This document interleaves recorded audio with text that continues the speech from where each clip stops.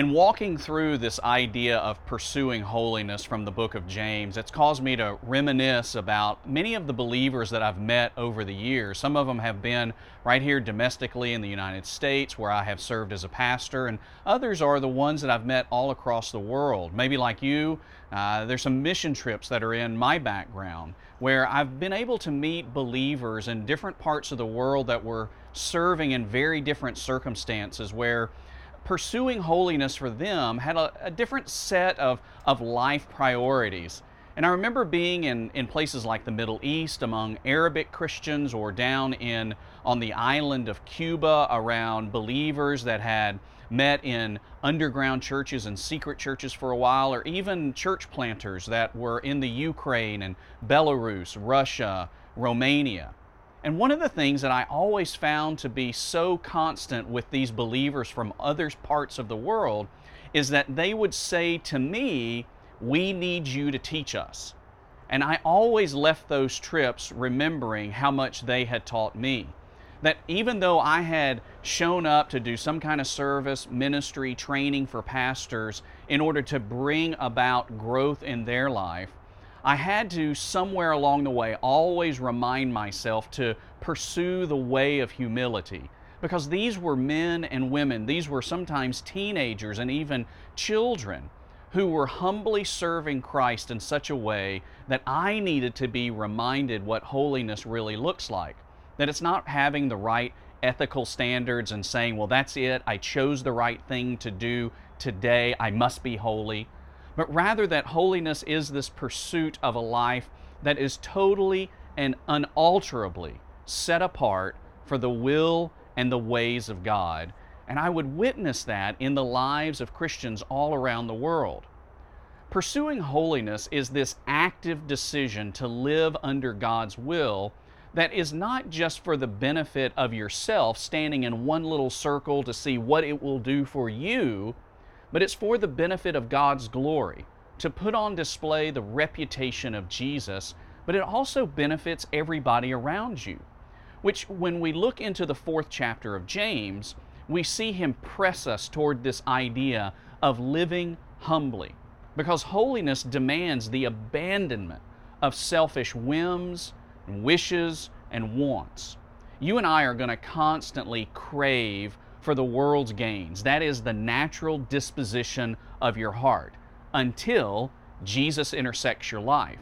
And then He begins to transform you. He is sanctifying you, helping you to be holy. I mean, you've got a righteous standing before God because of what Jesus has done on the cross in your place. In spite of our sin and our shame, He is resurrected from the dead, and He's covered all of our iniquities. And so He has changed our eternal trajectory, and now day by day, He is sanctifying our lives and our hearts so that we will look more and more like Him. But there is this false god that always chases after us. Now, in the Old Testament, there was an actual false god that a lot of people worshipped. Its name was Baal. And there are a lot of technical definitions as to what it is that people worship, trying to get from Baal. He was a god of harvest and a god of fertility. But just to put it in kind of everyday terms, Baal was the god of more. And that's what the opposite of the pursuit of holiness is. It's when you want more of the world. And there are a lot of us that are still chasing after the god of Baal in this world. We want more of our own whims and our wishes and our wants, and we treat God like He was a sanctified Santa Claus, that He's going to give good gifts to good boys and girls, and all the bad boys and girls are going to get coal and switches in their stockings. Or we treat God like He's just a cosmic cop who's there to keep all of the traffic moving and to make sure that you don't have any wrecks on your way to work. But there's so much more if you will abandon those temporary wish lists.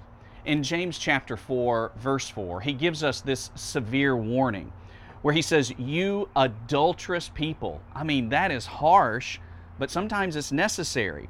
He says, "You adulterous people, don't you know that friendship with the world is hostility toward God? So whoever wants to be the friend of the world becomes the enemy of God?" It is a tough word from James, but it's a necessary one, that we understand that if we're going to pursue holiness, which means the way of humility, you can't split your time to say that, well, Jesus, you can have me some of the time, but the world, it's got some really cool stuff over there, and I want to keep serving it, and I want to keep finding my happiness and my pleasure there. Instead, we need to understand that means that we would have an adulterous heart, that we are splitting our covenant relationship somehow, and that by definition would make us an adulterous people. Instead, if you skip down one verse to James chapter 4, verse 6, he reminds us, but he gives greater grace. Therefore, he says, God resists the proud, but he gives grace to the humble. The grace that you need to live the way of humility that guides you to the holy life that is separated for the will and the ways of God is empowered not by your own religious knowledge. It's not going to be empowered by some kind of behavior modification. It's not even going to be empowered by the fact that God may have a treasure chest of all sorts of good stuff in heaven that He could shower you with all sorts of physical blessings. It's empowered by His grace. It is the gift of God that you never earned. It is His goodness and His righteousness that is gifted into your life. Grace is receiving the gift that you didn't earn, and humbly following God is the way to know when to celebrate and even when to mourn. It's living by His will that allows you to know the difference between the divine plans that God has for all of us and the childish whims that sometimes we live by. When we decide that we're going to live by our childish whims, we leave grace behind. We decide that we're going to live by our own strength, by our own ethical fortitude. We decide that somehow we can figure out the plans that we need.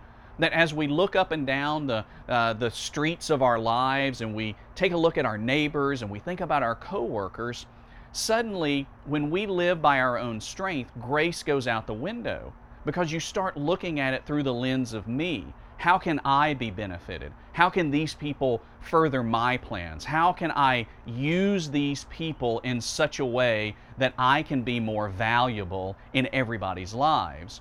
Rather than valuing the grace of God that's already active in the lives of other people.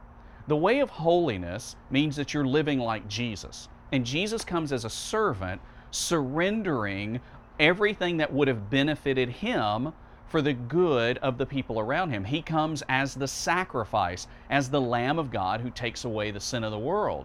And so don't try to rev up a plan for your life that's going to be beneficial just for you. Instead, live by the greater grace of God that comes to the humble so that you can participate in the will of God for the world. Later on in this chapter, in verses 15 through 17, it says, instead, you should say, if the Lord wills, we will live and do this or that. But as it is, you boast in your arrogance. All such boasting is evil. So it is sin to know the good and yet not do it. Don't try to make up God's plan for Him. It is a tempting thing to do. We look around at the details of our work life and our family life. We think exactly, and we know exactly what our kids need, our spouse needs, our friends need. We think we know everything that ought to happen, or at least what we want to happen. And we start making up all of these plans, and then we say to God, hey God, here's a really great plan. Will you please bless it? But instead, we can take the posture of humility, and we can say to the Lord, Lord, what is it that would most benefit your kingdom? What is it that's going to bring glory to the name of Jesus today? How is it that I can separate my life out from all of the pleasures of the world that are going to deceive me anyway, so that I can live according to your will in such a way as that your kingdom will be expanded? The humility before God that we can have must translate into humble service for others.